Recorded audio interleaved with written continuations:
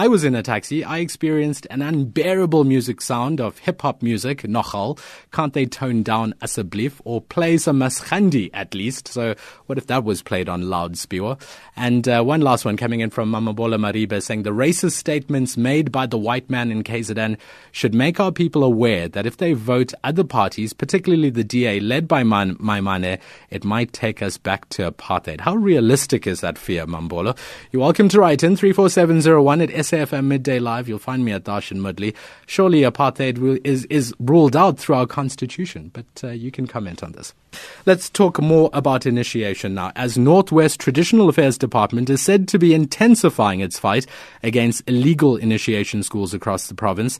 This is after 17 boys have sustained injuries from botched circumcisions last week. The Cooperative Governance and Traditional Affairs Deputy Minister Obed Bapela earlier this month had warned provinces against both abductions and the illegal operations of schools, saying those who were implicated would face the full might of the law. For more on this, we have on the line the Chairperson for the Traditions, Customs and Culture in the Northwest Province, Kgosi Thari. Thank you very much for joining us. Kgosi Thari Maotwe, thank you very much for joining us. Good afternoon. Thank you, sir. Good afternoon to you and good afternoon to your listeners. So how do you plan to intensify this fight against illegal initiation schools? We, in the province of the Northwest, we have the provincial houses appointed the provincial task team to deal with the issues of visiting with the intention to inspect the schools, the illegal ones, and to close the illegal ones. This is not a new endeavor. There's been other task teams, there have been other concerns raised in previous years. What has changed? The provincial task team is constituted by different departments, including health, including South African Police Services. We rely on community. As a task team, we rely on community to give us allegations so that we can investigate the illegal schools reported. And so far, we, as a task team, we have been in the area of Dr. Kenneth Kaunda. We have been in the area of Bochanala and the area of Ngakamudiri Mulema.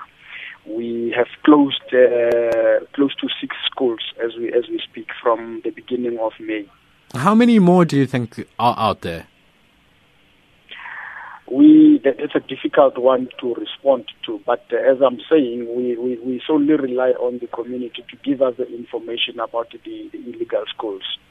So we act on the report of illegal schools from the community. Is there any other mechanism that you can use aside from the community assisting? Can the department or at least your task team not investigate further? Can you repeat that? I'm asking, is there anything aside from the community assisting you that you can do yourselves?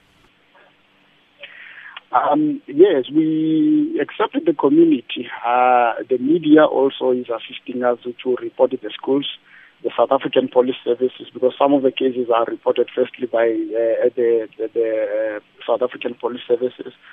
Also, we're working with the traditional leaders so that they can also report to the task team so that we can render an assistance to the illegal ones to traditional leaders.